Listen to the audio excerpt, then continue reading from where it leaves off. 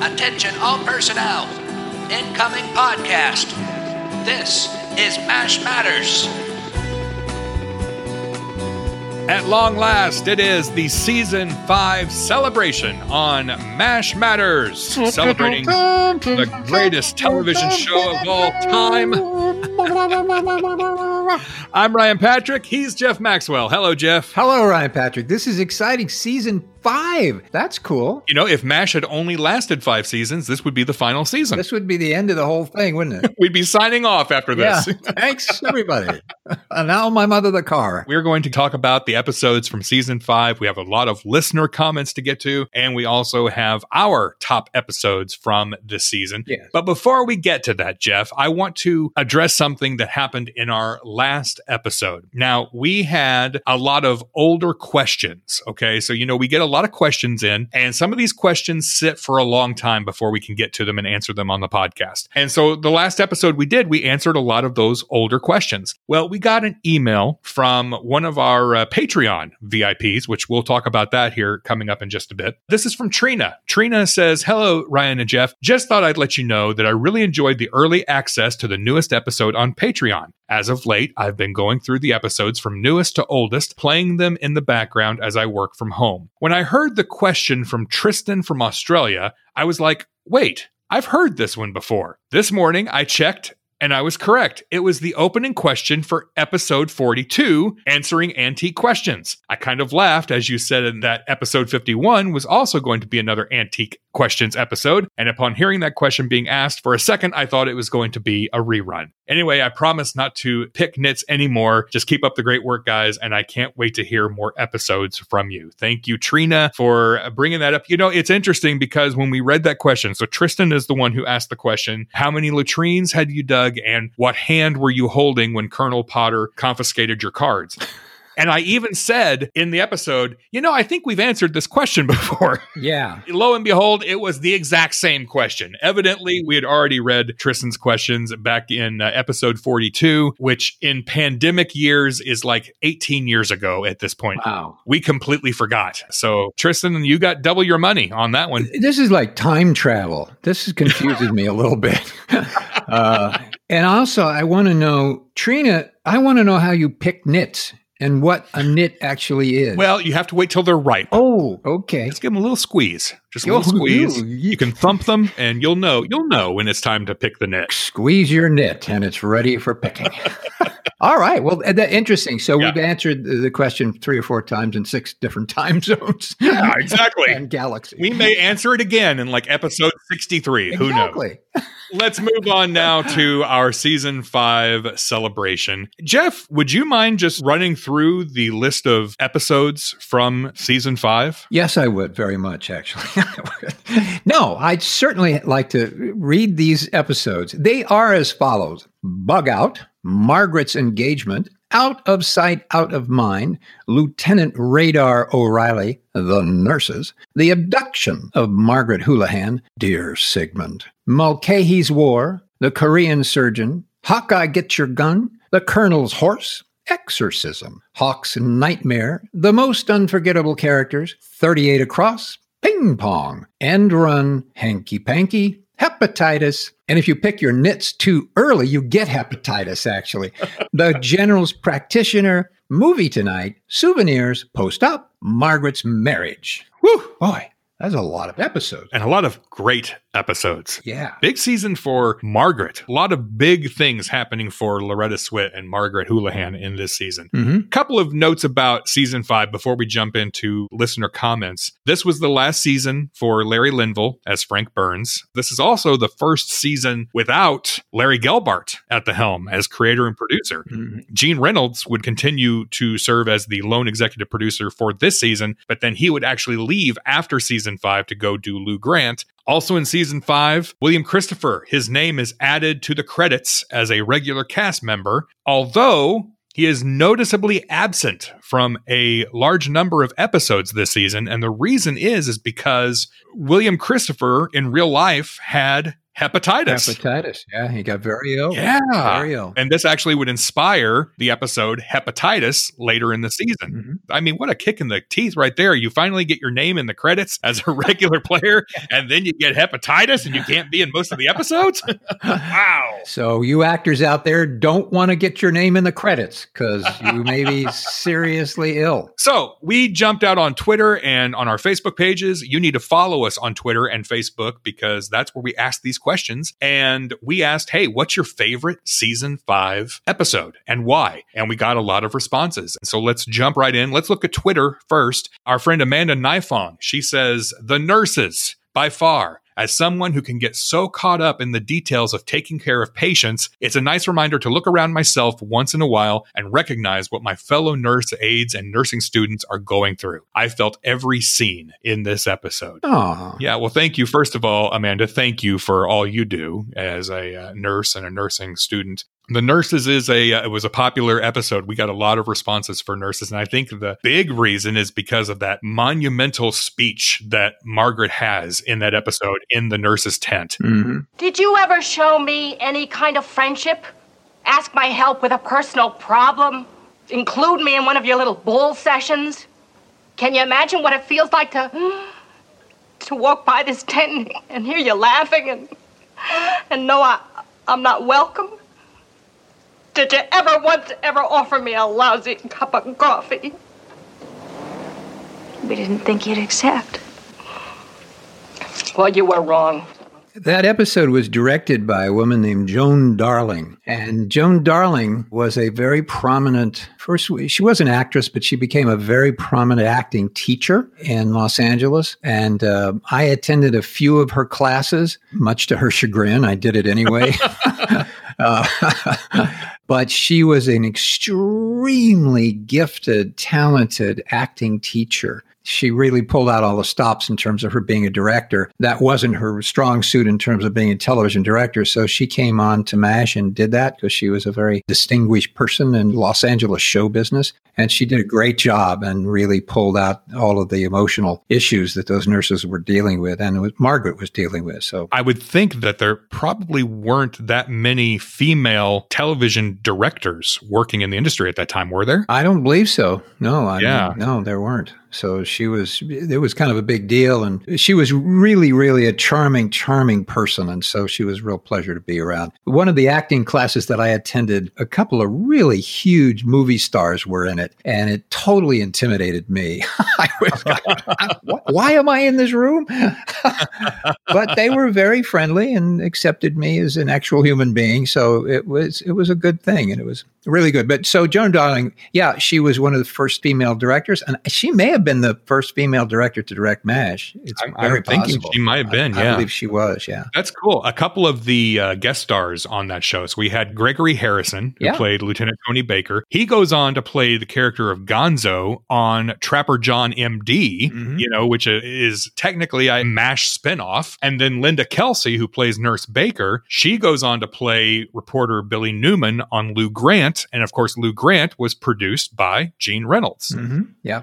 Before we move forward, since we're picking nits on this episode, the only thing I have against the episode The Nurses, it's a plot point that drives me crazy. Why the heck did they use Margaret's tent to quarantine that soldier? Because then that set off the whole chain of events where Margaret then has to bunk with the nurses and it causes a whole big to-do. I mean, was the VIP tent not open? Was Klinger's tent not open? Mm-hmm. Was the freaking supply closet not available? Yeah. Why did they have to use Margaret's tent? That has always bothered me. But again, picking nits, I'll let it go. Yeah. But it is a great episode and a great, fantastic, amazing performance by Loretta Swit. And from You'll Never Know. You'll Never Know. That's a great name. Wow, Yule says, this one was really hard to choose from, but I guess as a former enlisted man myself, I've had to say Lieutenant Radar O'Reilly. Seeing an enlisted man get a field grade promotion and him realizing he didn't want the problems attached to it. Yeah. Interesting. Yeah. Okay. Sometimes promotions aren't everything they're chalked up to be. Yeah. Too much responsibility, too many problems. Yeah, I get it. Yeah. And that was a great episode for Gary, too. I thought he was terrific. fantastic in that. He was fantastic. He was really struggling with being in that uniform. And when he was first in that uniform, I didn't like it. It made me uncomfortable. I didn't like seeing him dressed that way. Well, and Igor didn't care for it either. No, he didn't. No. Never fails, right, Igor? You make a guy an officer and he turns into a fink. Ain't it the way? Does he remember when you lent him that O. Henry bar for the movies? Does he remember all that good garbage you gave him for his hamster?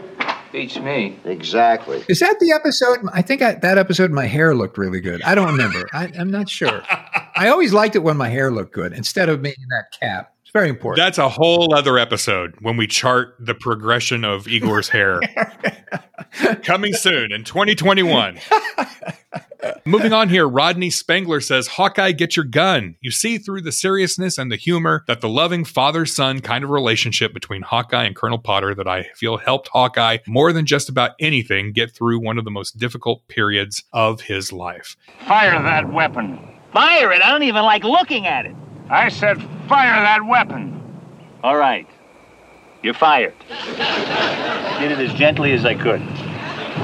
That was an order, Pierce. Oh, waiter, would you take this man's order, please? Fire the gun, Hawkeye. Look, Colonel, I'll treat their wounds, heal their wounds, bind their wounds, but I will not inflict their wounds. You can't just sit there. I may be sitting on the outside, but I'm running on the inside. Tim Livingston says, I think it has to be Bug Out. That 2-part episode, Bug Out. It was Bug Out and Bug Out again. Yeah. They're more bugged out. Really bugged out. Bug Out 2, Electric Boogaloo, or Bugaloo. Boogaloo. All those guys. I think it has to be Bug Out. I really enjoyed how the episode continued to develop the interpersonal relationships between Hawkeye, Margaret, and Klinger. Mm-hmm. The ongoing character development, even in tertiary characters, is what made this show so good. Well, I agree with that. Yeah, there's footage of the camp being dismantled because of the bug out. They have to break down the entire camp. What a mess. Well, let me ask you about that. When that was done, who actually did the dismantling? Did you have to help in the dismantling of the set pieces to get them then moved to a new location? I called in and said I have hepatitis, and they let me off. I had to have a big knit and some hepatitis, and I didn't have to go to work.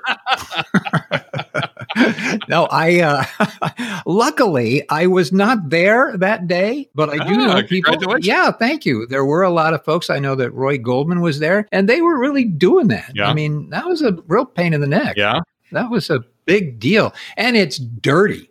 It's really dirty. Oh, I imagine, yeah. I mean, pulling those things, the dust and the dirt that's all around. And, inside those tents, there was nothing in them really except dirt. So when you plopped all the stuff down on the dirt, you just got more dirt. It was quite a production. I read that footage of the camp being dismantled for this episode was then later reused for Goodbye, Farewell, and Amen when they had to bug out because of the fire that was approaching. Oh, interesting. They used some of the same footage as opposed to having to completely redo all of that footage again. So, very interesting. Yeah. All right. Lissa says her favorite episode from season 5 is the abduction of Margaret Houlihan. Flag returning and showing how nuts he was. His attitude with Frank, no contest. Although I love every episode of MASH, and I still want to know exactly if and how Flag got the scorpions for his friend. Yeah, good old Colonel Flag. Yeah, Flag was a favorite of mine. He was so funny. He did that role so well. Yeah. Gosh, it was funny. I just recently watched that, and he just makes me laugh out loud. He's so funny in it. And another Margaret-focused episode. Yeah. Even though she is away from camp for a good chunk of this episode, still she is a central character in this. And, between that and Margaret's engagement and her marriage, it was a big season. It was. It was quite a evolutionary season for MASH. Yeah. In more ways than one, and personal relationships as well as the television show and the characters. Sure. Jeannie K says, Margaret's marriage. It was the end of Margaret and Frank, and him standing on the helicopter pad after everyone left was touching. Plus the irony that Margaret's husband credited Frank with them getting married, but can't get over Margaret going into surgery in her wedding dress. Very touching stuff. Yeah, I mean, again, there were very few moments in the entire series when you felt sorry for Frank. Yeah. This was one of those moments as he's standing there on the helicopter pad, watching the chopper fly off with Margaret, knowing that relationship was over. Mm-hmm. There was a little twinge of, feeling sorry for Frank. Yeah, absolutely. And of course, we meet Lieutenant Colonel Donald Penobscot, played by Beeson Carroll. Snake uppers! bodies! I'm trying to tell you how grateful I am to you. It's your fault I'm here. You inspired Margaret into insisting we get married. I'm indebted, and I'd like you to be our best man. Now, Beeson Carroll played him in this episode. However, next season, season 6, we see the MASH Olympics. He's played by a completely different actor. And if anybody knows why they change, and Jeff, I don't know if you know why, but I can't find any reason why Beeson Carroll didn't come back to play Penobscot again next season. I don't think anybody liked the name Beeson, so I think they said, no, I don't like this. Do we like Beeson? No, not really. Can you find a Harvey? Yeah, let's get a Harvey.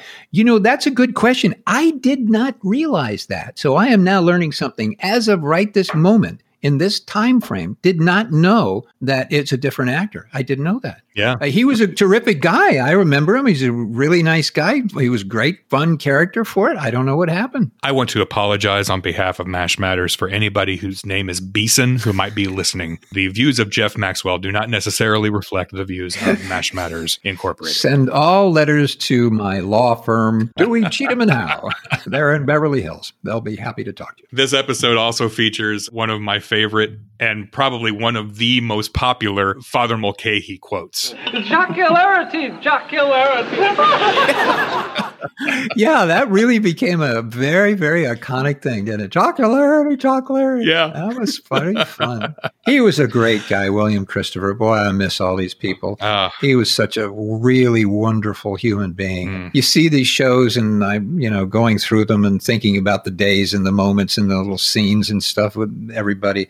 It's really difficult, when you look back, but hey, that's life, Again, I met him one time, had lunch with him, and just a genuine sweet man. Yep. So patient and kind with us MASH fans who were there, who had all kinds of questions for him, questions that he had heard millions of times. He answered them like it was the first time he had ever heard them. Yeah. Kevin Harrigan says, so many excellent episodes, but for me, the nurses shines brightest. Margaret's speech to the nurses was so special and such an amazing performance by Loretta. That scene should have gotten her an Emmy nomination. The emotion and depth of the character that comes out is truly amazing. She was not nominated for that episode. Can we nominate her now? Can we give her a MASH Matters nomination for that episode? Sure. Yeah, let's nominate. A Mashie? A Mashie award? It's a Mashie.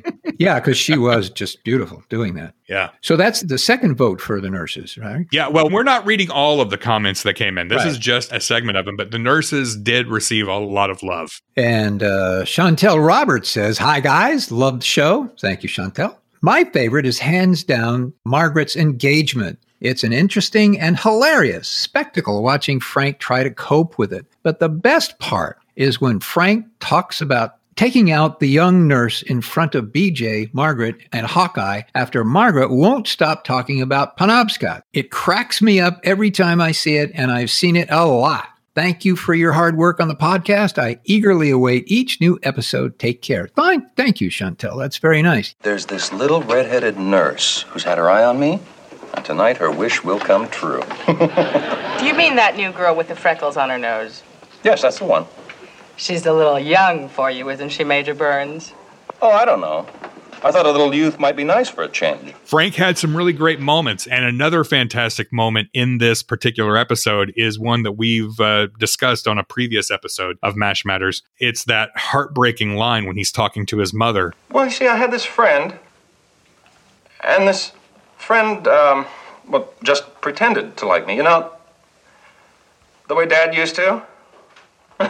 Fantastic performance by Larry Linville as Frank Burns. He doesn't get a lot of credit for the work that he did on this show because his character was not beloved like other characters on the show. It's really easy to love the actors who portray the characters that are lovable, but the characters that aren't so lovable, those are just as equally hard, if not harder, to try to find the aspects of humanity in your performance. And man, oh man, Larry Linville, even though Frank was becoming more of a caricature as time went on, he knocked it out of the park in several episodes, including this one. Yeah, he did. And watching that arc in that season where he becomes more and more unhinged and more and more crazy and nuts. That's not easy to do and get away with it and not look like an idiot. And I think he's one of the few actors on earth that really could do it and pull it off and make it look so awful and funny and you loved him and hated him. And boy, what a terrific artist he was. By the way, Margaret's Engagement, that episode was MASH's 100th episode. Didn't know that either. This is cool.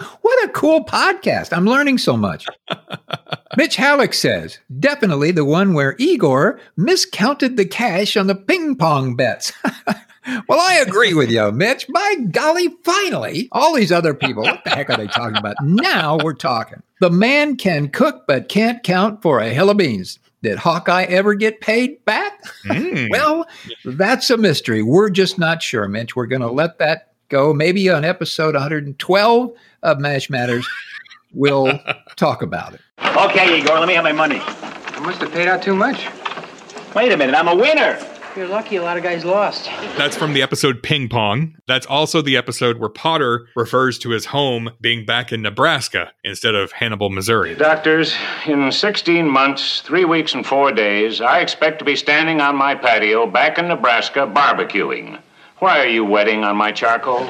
And it's also the episode that was directed. I'm not sure how many, but I do know this one he directed. He was his name is Bill Jurgensen, and he was the director of photography. Yeah. He directed that episode, and it was all pretty cool. And we loved Bill. He was a terrific director of photography, but he got to stand out now and say action and cut instead of saying, oh, yeah, move the light over there. So he was terrific at it, and he did a great job. And I loved his angles that he got down with the ping pong players and all that stuff that was going on in there. So yeah, he really was able to use all of his skills as a director of photography and as a burgeoning director. So that was really fun. And the character BJ was named after him. Yeah, that's true. Bill Jurgensen, yeah. There you go. So Jay says, movie tonight. It's so cozy and comforting to see the entire camp relax for a little and slowly start to turn what could be a series of frustrations into a fun and carefree night. It really emphasizes that everyone is family, and just for a bit, you forget that a war is going on. Yeah, movie tonight is a fun episode, and it's one of those episodes, it doesn't really have a plot. It's kind of a day in the life episode, and I really enjoy those kinds of episodes. There are so many great things in this episode, including the movie, My Darling Clementine, which is an actual movie from 1946. In fact, it's regarded as one of the best Westerns ever made. It was Colonel Potter's favorite movie, and it was also reported to have been Harry S. Truman's favorite movie. Interesting, yeah. Okay, I'm going to confess, though, I've never seen it. I haven't either. There are a couple of things. There's the song, Gee Mom, I Want to Go Home. It's a humor song about Army life. The lyrics have gone through many different variations throughout the years. But I did find one Igor-centric lyric. Oh. Here it is. The biscuits in the Army, they say are mighty fine. One rolled off the table and killed a pal of mine. Yeah, that is egocentric, isn't it? So Radar does impressions also in that episode, and of those impressions, Jack Benny is my favorite. But he does a John Wayne, and that particular line of dialogue. Well, it looks like you've got some people around here pretty mad at you, son. But I'm not going to hit you. I'm not going to hit you. Like hell I'm not. Was from McClintock, and McClintock wasn't released until 1963. Uh-oh. Either it's an error or Radar went on to have a successful career as a screenwriter for John Wayne in Hollywood following the war. Quite possible. What the heck? Let's see. Rick Bywater says, okay, Bug Out. No other episode captures the mobile part of MASH like this one. I love the dedication of Hawkeye, Margaret, and Radar for staying behind while the rest of the camp bugs out. And the scene where Potter and BJ discover the brothel is priceless. It certainly was.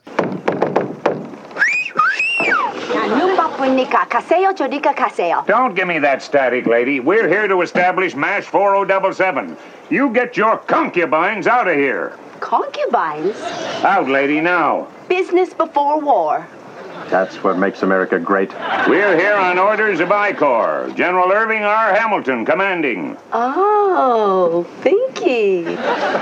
And the madam in the brothel was played by Eileen Saki, who went on to play Rosie in 8 episodes in later seasons. She was one of the 3 Rosies, and she's probably the most recognizable of all the Rosies. I am learning things moment by moment here. I did not know that either. Wow. Yeah. So there were a bunch of Rosies. I actually thought there was only one Rosie. No, there were 3. Wow. And she was one of them. She got a better job. She got a promotion. All right. John G. says the general's practitioner. It showed Hawkeye's dedication to the wounded. He has his ticket out, staring at him in the face, and he chose to stay. That really spoke volumes in telling the complete story of Hawkeye Pierce. Another great episode featuring a guest appearance by Larry Wilcox as Corporal Mulligan. Wilcox, best known for portraying Officer John Baker on Chips. And Chips once featured a guest appearance by none other than Jeff Maxwell. Whoa, it did. Whoa, was he any good? Did he do well? How'd his hair look? I don't know. I've never seen it. I did a Starsky and Hutch once too, and that's a whole other story. See, again, I want to do an episode where we just talk about your other acting roles outside of MASH. If you can call it acting. Some people do. Virginia Jarvis says, "Oh, such a hard choice. Come on, Virginia, you can do it. But Dear Sigmund was the one I was most passionate about when I was 15 and watching the show. How Sidney used the coping mechanisms of the 4077 staff to examine his own mind was so poignant, and the priceless practical joke scenes in between." Yeah, I agree. Mm-hmm. This is actually one of my favorite episodes. I think it was wonderful. I love the concept of psychiatry, and watching him do what he did was just amazing. Written and directed by Alan Alda. He was nominated for an Emmy Award for writing. He won the Emmy and the Directors Guild Award for directing this episode. We see, of course, the return of Dr. Sidney Freeman. If there's a way to preserve your sanity in wartime, they've found it. They slide their patched-up patients into the evac ambulance like loaves into a bread truck, and yet they never forget those packages of people. There is a scene that is popular in clip shows where the practical joker gets Potter by putting shoe polish around the eye holes of his binoculars. Yeah. That scene is typically cut from syndication. I remember seeing that scene and never knowing what it was from. There's another scene where BJ tells Klinger that he shouldn't wear hoop earrings. Klinger, don't you think hoops are a little trashy before breakfast? If I thought it'd get me out, I'd wear hula hoops in my ears. 2 things. One, the name hula hoop wasn't coined until the late 50s. Oh. And then later in the series, in the episode Who Knew, Klinger tries to get Charles to invest in what would become the hula hoop. So again, Klinger ahead of his time. Oh, wow. Again, time travel. Who knew? I know. Interesting. I didn't know that either. There are so many great moments in that episode, but I love the moment when Potter reads the letter that Radar writes to the deceased ambulance driver's parents. He was a real good boy, Mr. and Mrs. O'Donnell, and I know he loved you both very much. He spoke of you often to my company clerk, Corporal Walter O'Reilly. We were proud of him at MASH, and we'll miss Jerry very, very much. Thank you, Radar. Don't change a word. Beautiful. That gets me every time. That was a great, great moment. From DVM Jody on Twitter, the Colonel's Horse. As a veterinarian and animal lover, I find this episode incredibly touching. It demonstrates the importance animals play in so many areas of our lives. It does. Can I tell a quick story about that? Yeah. I believe, and I could be wrong about this, but I believe that this was a moment when they were going to have to sedate a horse in order for the horse to lay down. And they brought the horse out to do that to it. And I'm a horse guy. I used to own horses. And this horse was a very, very, very old horse that they walked out to do this scene with. And the wrangler said, well, we're going to have to sedate him because horses don't necessarily like to lay down. So we're going to kind of knock him out to do this scene. And I said, gee, that's a really old horse. Are you concerned about, the sedation and how that's going to affect the poor animal? And he said, yeah, a little bit. And I thought, this is not going to be a pretty moment, because if they kill a horse while they're shooting MASH, it's not going to be a great moment for all these people, nor for the horse or anybody. So I kind of talked to Gary about it. And I said, Gary, a horse, and here's the situation. They're going to have to sedate the horse in order to make the horse lay down so you can do the scene. And he kind of went, wait a minute. Nope, I don't think so. and they stopped shooting it. They stopped it and said, no, that's not going to happen. And so what they did was shot it later on out of sequence. I think they waited 3 or 4 weeks to shoot it, but they brought in a horse that was trained to lay down rather than have to be sedated. So they just said, Harvey, lay down. And he went, clunk, and he lay down. So they didn't have to shoot him full of sedation. So wow. I think Gary and I saved a horse. Yeah, it sounds like you did. Seriously. I think we did. Of course, it bears the question, why didn't they just bring in the other horse that was trained to lay down to begin with? Ryan, what a great question. That's a great question. You should have somebody on, a producer or something, to ask them why they didn't do that in the first place. So why did you try to kill a horse? Yeah. Another little piece of information from that episode. BJ places a phone call to his father-in-law, Floyd Hayden, who lives in Quapaw, Oklahoma. Mike Farrell's real wife at the time, Judy Farrell, who was on the show, her maiden name was Hayden, and she was originally from Quapaw, Oklahoma. Aha! I don't know if Floyd was her actual father's name or not, but there obviously was some autobiographical influence to that line. Weaving in real life to fantasy life. Yeah. Joseph Hecht says, exorcism. Because let's face it, with the way 2020 has been, we could all use something to chase the bad spirits away. Amen, brother. Amen. Yeah. 2 things from exorcism. One is that Igor is mentioned twice in this episode, but never appears. So you were there in spirit, Jeff. I was there in spirit, as they say. No pun intended. Yeah. And then there is there's a moment where a Jeep takes off and then almost hits a bicyclist and it slams on its brakes and you hear the tires squeal. Can tires squeal on dirt? Yeah. Is that possible? I don't know. I don't think so. We'll find. We'll do research and see. Thank you to everybody who gave us those comments on Twitter. We're going to move on to Facebook here in just a moment. But before we do that, Jeff, we recently launched Patreon for MASH Matters. This is exciting because it gives you the opportunity to become a MASH Matters VIP. You can join Patreon and start supporting the show for as little as $3 a month. And you can unlock some cool perks, Jeff, like stickers and autograph memorabilia, and maybe even a personalized one-on-one Zoom call with us. I would do one with us. That would be great. I kid, but that would be really fun to do. We're looking forward to that. We are, and we had several people already sign up, and we want to thank Corporal Rachel Irvine, Corporal Eric White, and Corporal Timothy Burleson. Captain Tina DeMeglio, Captain Michael Gibbons, Captain Megan Bridget, and Captain Sarah Hahn. Also, Major Tim Miles and Major Charlie Lipset. And one of those two was the best man at my wedding. I'll let you try to figure that one out. Okay, is that a contest? Maybe you could guess which one. Right now, Charlie Lipset is listening saying, well, I know it's not me, so it must be that Tim guy. We will salute more MASH Matters VIPs in upcoming episodes. Go to mashmatters.com/support and become a MASH Matters VIP. All right, let's move on now to Facebook. A few more comments coming in. This one from Jeff Kramer. He says, I like the most unforgettable characters. No scene ever illustrates the Frank Burns character more than his story about the sickly kid on his block, Timmy, running into his dad's car. Why was that funny? It must have been awful. No, just scratch the paint a little. Well, I hope Timmy wasn't hurt. Oh, what's the difference? His folks had money. Oh, boy. Plus, we learned how many bones were in a squirrel's hand. Yes, we did. However, in that particular episode, Hawkeye says that there are 28 bones in the human hand. Actually, there are only 27. Oh. Hawkeye got it wrong.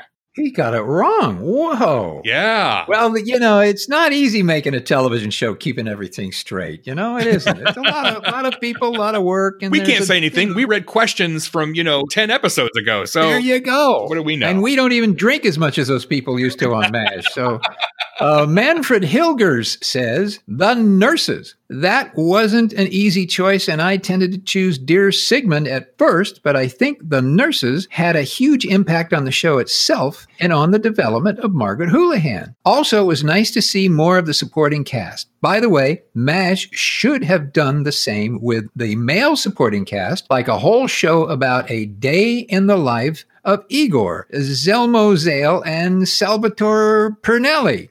I don't even know who this Salvatore Pernelli is, but I'm sure if she says well, Salvatore Pernelli was actually in later seasons. He was the cook in the kitchen. Oh yeah. Now I remember him. Oh yeah. And I cannot, for the life of me, recall the actor's name right now. But we'll probably talk more about Salvatore Pernelli in future episodes because he has some great moments. Well, Manfred, thank you for saying that. I think you're right, and I think there's still a way to do it. Yes, it would be expensive to get everybody together. Not going to say it wouldn't, but I certainly think if we get everybody together, we can do a whole show about Igor. Certainly. I'm willing to show up. We just need to fund it. So again, mashmatters.com/support. Marie Westerland, she said The Nurses was her favorite, but she added that she wanted to mention hepatitis. She said, it may not be my favorite episode, but it has one of my absolute favorite moments of the whole show. When Hawkeye is about to give Margaret her shot and is being a total creep, drooling over her butt, and she calls him out on it, demanding respect. Yeah, I love that. All the respect from Margaret, who just happens to be my favorite character, in case anyone was wondering. Oh. I said in the last episode, one of my favorite Margaret and Hawkeye moments was coming up in season 5. This is it. This moment right here. My sentiments exactly. Let us not dawdle over a moment like this. Let us treat it as a professional encounter of the most... Oh, Margaret, may I pause on this occasion to express a few thoughts? If you say one word... Oh, I wouldn't, not a word. But if I did, that word would be magnificent. Would that be bad? Will you please give me the shot? Okay. There. How dare you come in here on the pretext of giving me a shot and then stand there ogling me as though I were a sideshow attraction? Boy, I show you a little appreciation and you hit the roof. What do you want from me? Respect. Simple respect. I expect nothing more and I'll accept nothing less. His delivery of that line is pitch perfect. And I do also, Marie, agree with you. I love that Margaret turns around and gives it right back to him. Yeah. Looking at the evolution of Margaret Houlihan and also in that, the evolution of the relationship between Margaret and Hawkeye. And I think this is one of those scenes that really illustrates that well. Yeah, they were so good together. And, Alan doing that scene and doing that joke at the moment and the rhythm that they did it with, it's just so phenomenal. You just go, wow, that is so good. You just could watch it over and over and over because it's such a wonderful moment. Yeah, so good. Chris Tokarczyk says, Mulcahy's War is one of mine. William Christopher finally gets to take the spotlight, and his character, Francis John Patrick Mulcahy, is put to the test. He goes from being a kind soul with the soldier who shot himself to putting himself in extreme danger just to get a chance to speak with the young man later about his self-inflicted wound. It's one of those episodes that makes you stop and watch in awe, no matter how many times you've seen it. This episode was written by Richard Cogan. Now, there's no such writer by that name because Richard Cogan is actually a pseudonym used by Charlie Hawk, a legendary TV comedy writer and producer who wrote for Maude, One Day at a Time, and Frasier and Home Improvement. In 1976, Larry Gelbart asked him as a favor to write one episode of MASH and to do it under a pseudonym. Why he did it under a pseudonym, I'm not really sure. Maybe there were Writers Guild rules or something in play. I don't know.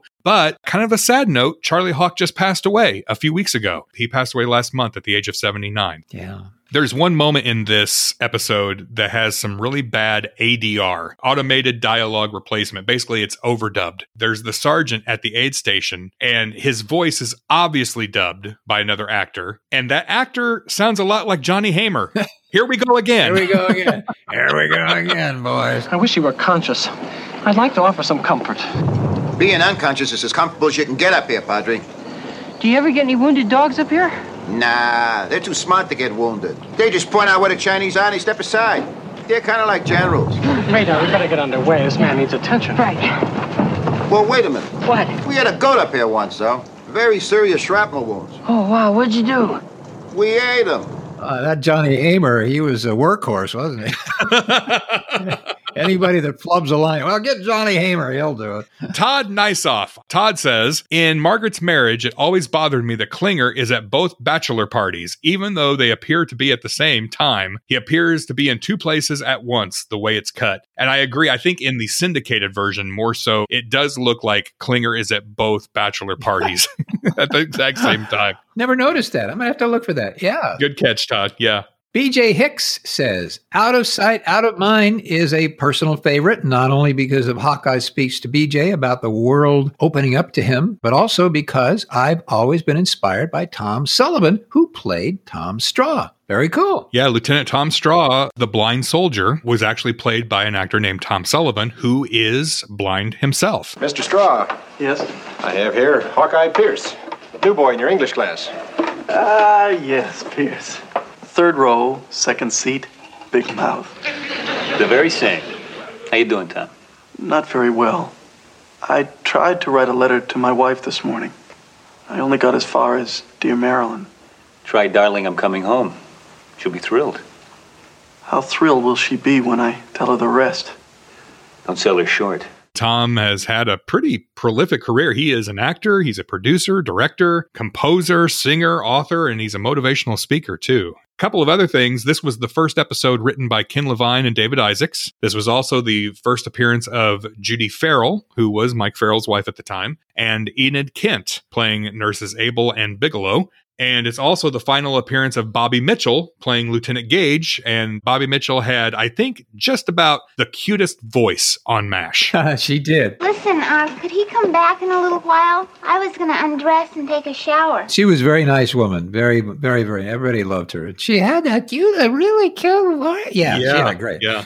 I just totally destroyed that imitation of her voice, but it was very, very cute. Yeah, she had a great, great voice. The entire show, though, centers around a gas furnace blowing up in Hawkeye's face, but there were no gas furnaces in camp. They were all wood-burning stoves. So I'm not really sure how that happened, but, hey, whatever. Yeah. Picking nits. Picking it. What we're doing. Picking it. Kevin Wizzardo, he says, for the longest time, I had never seen 38 Across. In college, FX was new and ran several episodes a day, largely in order, so I tried to record the whole series on VHS and track each episode by its episode number, but the day they should have shown 38 Across, they didn't. It became my holy grail, and when they finally aired it, I was delighted. It's a fun episode, and I also appreciated the double entendres in its title. Vance. Yeah. So there was this thing about MASH that I still to this day don't understand. There were certain actors that were brought back to play multiple roles. One of those was in this episode. Actually, two of them were in this episode. One was Dick O'Neill, who's one of those guys who was in everything. He appears in this episode. He is the Admiral in this episode. He appeared in 3 episodes of MASH, and every time he appeared in MASH, he played a different officer from a different branch of the military.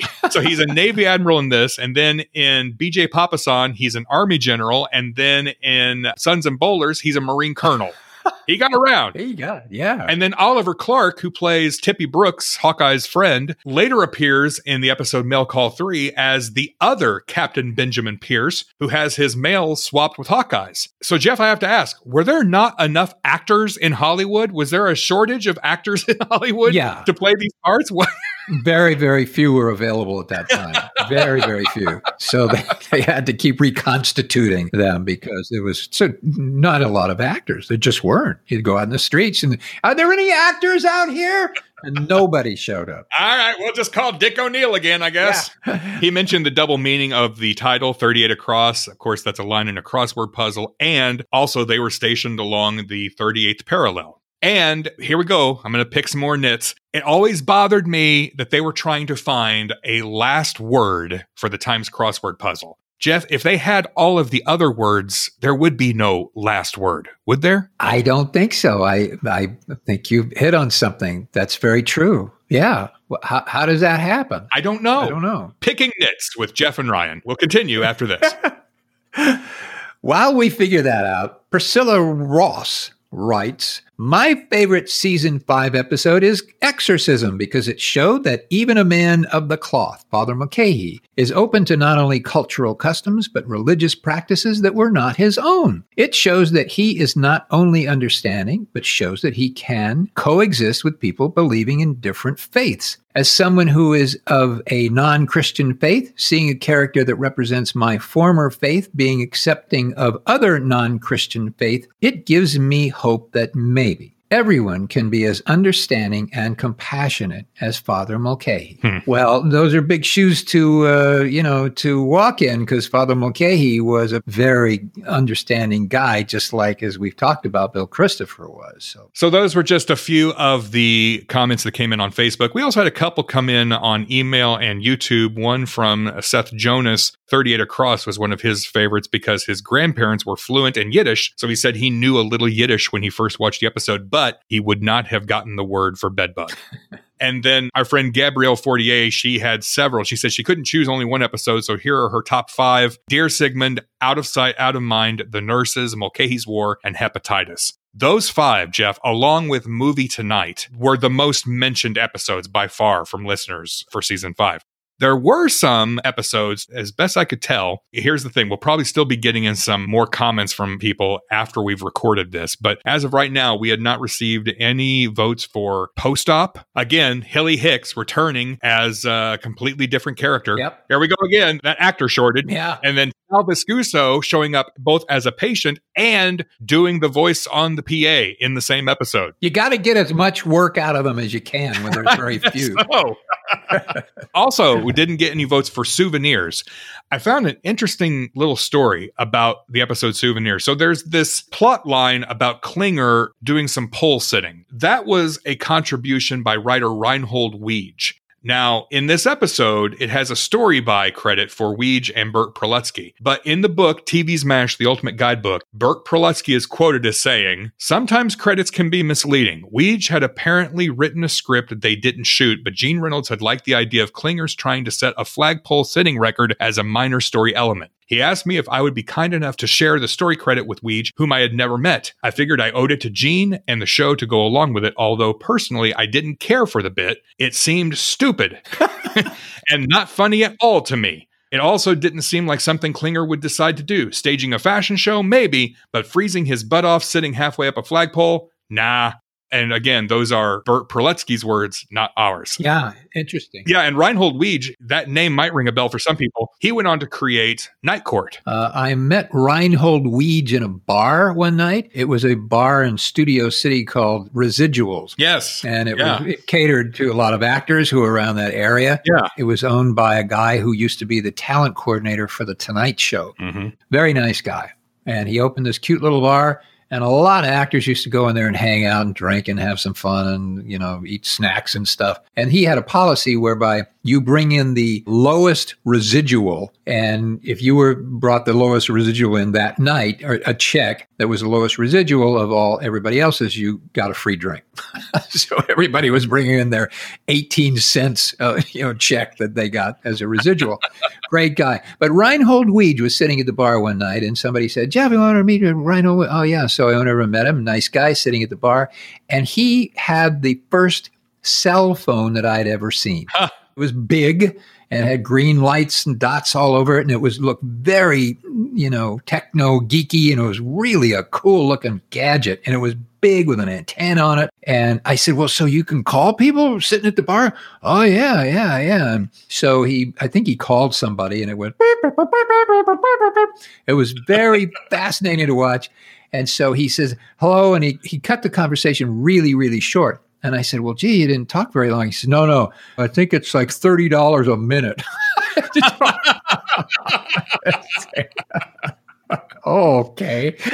Well, I'm not going to get one right away then. Wow. So Reinhold Weege, thanks for showing me my first cell phone. Another thing about Reinhold Weege and Night Court, at one point, they revealed that Dan Fielding, the character played by John Larroquette, that Dan is not his real name. And it's a big joke at the end when they reveal that his name is Reinhold. Yeah, that's great. No votes for Hanky Panky, which is the episode where BJ falls off the Fidelity wagon. End Run, and I have to say something about End Run. This is the episode where the player from Iowa loses his leg. Yeah. It opens with a big bar fight in Rosie's. And there are two things that happen during this bar fight. All right, I'm going to pick some nits again. Pick them. First of all, there's a soldier who does this big choreographed dive. It looks like something out of a Broadway musical. It is beautiful. It's a big swan dive he does off of the table. In fact, I think we'll do a little video and we'll put it on Facebook and Twitter so you can see this dive. And then also, there's a moment where some soldiers go through the window. You hear the sound of glass shattering, but the window is obviously made of paper. Or maybe even plastic. I don't know, but it's not glass, but still you hear the glass shattering. It's crazy. By the way, the character of Billy Tyler, who was the star running back for Iowa, that would likely be the University of Iowa. You know what their team name is, Jeff? What? The Hawkeyes. Oh. We didn't get any votes for Hawk's Nightmare, and we also didn't get any votes for The Korean Soldier, which I'll talk about here in just a moment. All right, Jeff. Well, let's talk about our favorite episodes. I have a top 3. Do you have a top 3? I have a top 2. Okay. Well, I'll tell you what. I'll do my number 3, and then we'll go back and forth on our number 2s then. Okay. Number 3 is one of the episodes I mentioned that had not received any votes. It may not be the best episode or even in the top 3 of the episodes from season 5, but it is one of my favorites. And it's the episode The Korean Soldier. It just shows how much we have in common with those who are considered enemies and the lengths we sometimes have to go in order just to simply work together, to coexist. You know, I wish the circumstances were different and we could be working together. You'd be willing to do that? You treat the enemy. Why can't I? A couple of facts. One is one of the North Korean infiltrators who kidnaps Frank is played by Larry Hama. We are from the Katusa Hospital at Kumgon. You have these supplies? Some people know that Mr. Hama went on to have a major impact in the comic book industry. He was very instrumental in creating the G.I. Joe series also. And then they bring a Korean soldier over and they try to pass him off as a U.S. soldier. Well, from IMDb, I found this fact. It said that Hawkeye, BJ, Radar, and Klinger would have been guilty of violating Section 104 of the Uniform Code of Military Justice, which would be aiding the enemy. Yeah. And the wartime punishment for such an offense was death. Oh, gosh. So oh my, wow. I guess that episode could have ended a lot worse than it did. Yikes. Anyway, that's my number 3. I liked it. I didn't put it in the top anywhere, but I did like it. I agree with you. I think it's a very human story and really talked about how we can all learn from each other and appreciate each other. And I just love the scenes, Frank, when they kidnap him, and he doesn't know that he's kidnapped, but he's driving out there, freaking out, doing all these crazy things, and they say, "Get out." We are past the checkpoint, and we don't need you anymore. Besides, you're driving us crazy, and we don't need a hostage that badly. Get out. What do you mean? You simpleton. We are North Koreans. Honest Injun? Don't hurt me! I'll tell you anything you want to know! Get out of the Jeep. So what was your number 2? My number 2 is the most unforgettable characters. And I'll tell you why. Why? I like the concept of writing. I've always been fascinated with good writers. Mm-hmm. And I loved what they did in helping Radar understand how to write and to find that he didn't have to use other people's words and he could find his voice and find who he was inside and write that instead of trying to write in the voice of somebody else. Because none of that's you. It sounds like you swallowed a dictionary. But I'm just doing what the book says. Throw the book away. I'm no authority, but it seems to me the first rule if you want to be a writer is be yourself. I think that's a really good thing for everybody to learn just as a human being. It's not easy to really find that center of yourself and really appreciate it and live most of your life that way. It ain't easy. And it gets very complicated as we go through life. But finding that voice that's within your heart and soul is, I think, a wonderful experience and something that everybody should have and strive to do. And they taught him to do that, and then he finally did that and was able to express himself through his own words, which I thought was very, very, very sweet. My number 2 is Movie Tonight. Just a fun and funny episode. I mean, you've got everything. You've got Radar's impressions. You've got the Tennessee Waltz. You've got Walter Brennan.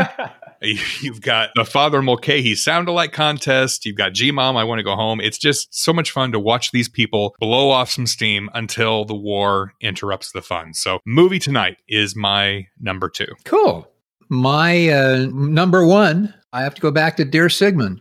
Mm-hmm. Yep. I really loved what he did, and I loved what that character and what that man was trying to accomplish and doing what he did throughout the show, and trying to help himself by looking at everybody else and hearing what everybody else was doing and their feelings, and he was able to work through what he was feeling and learn about himself by doing that. And I think that's, again, go back, that's kind of a lesson for us all as we do what we do every day. Yeah. And it was a real interesting look at how that character and how a psychiatrist might approach that.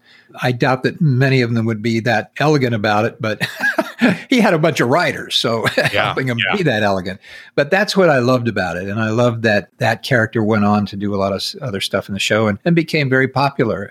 So that's mine. And as you say, it was written and directed by Alan Alda. Yeah. You can't get much better than that. I think he really held on to it. He knew what he wanted to say. He knew what he wanted that character to say, and he knew what he wanted to accomplish throughout that show. And I think they did. And so I vote Dear Sigmund, number 1. Well, Jeff, great minds think alike. My number 1 is also Dear Sigmund. Whoa! Ding, ding, ding, ding, ding, ding, ding. I can't say it any better than what you just said. And also a listener, John Hunt, I'm going to let his words speak for me because everything he says is pretty much what I say. He says, Dear Sigmund, this is not only my favorite episode from season 5, it's in my top 3 episodes of the entire series for several reasons. First, it's a great way to introduce anyone who has never seen MASH to the show, as it highlights each major character from Sydney's perspective as if he were writing his letter for the first time viewer. Second, it's in season 5, which is pretty much midway through the show's run when it was really hitting its stride. I don't think the balance between comedy and seriousness was ever better than this period of the show's run, and this episode especially. Third, BJ's practical jokes were simply hilarious. No one can witness these comedic gems without busting a gut. When Radar falls out of the Jeep laughing after seeing Colonel Potter's blackened eyes, it still feels like he's a surrogate for the audience.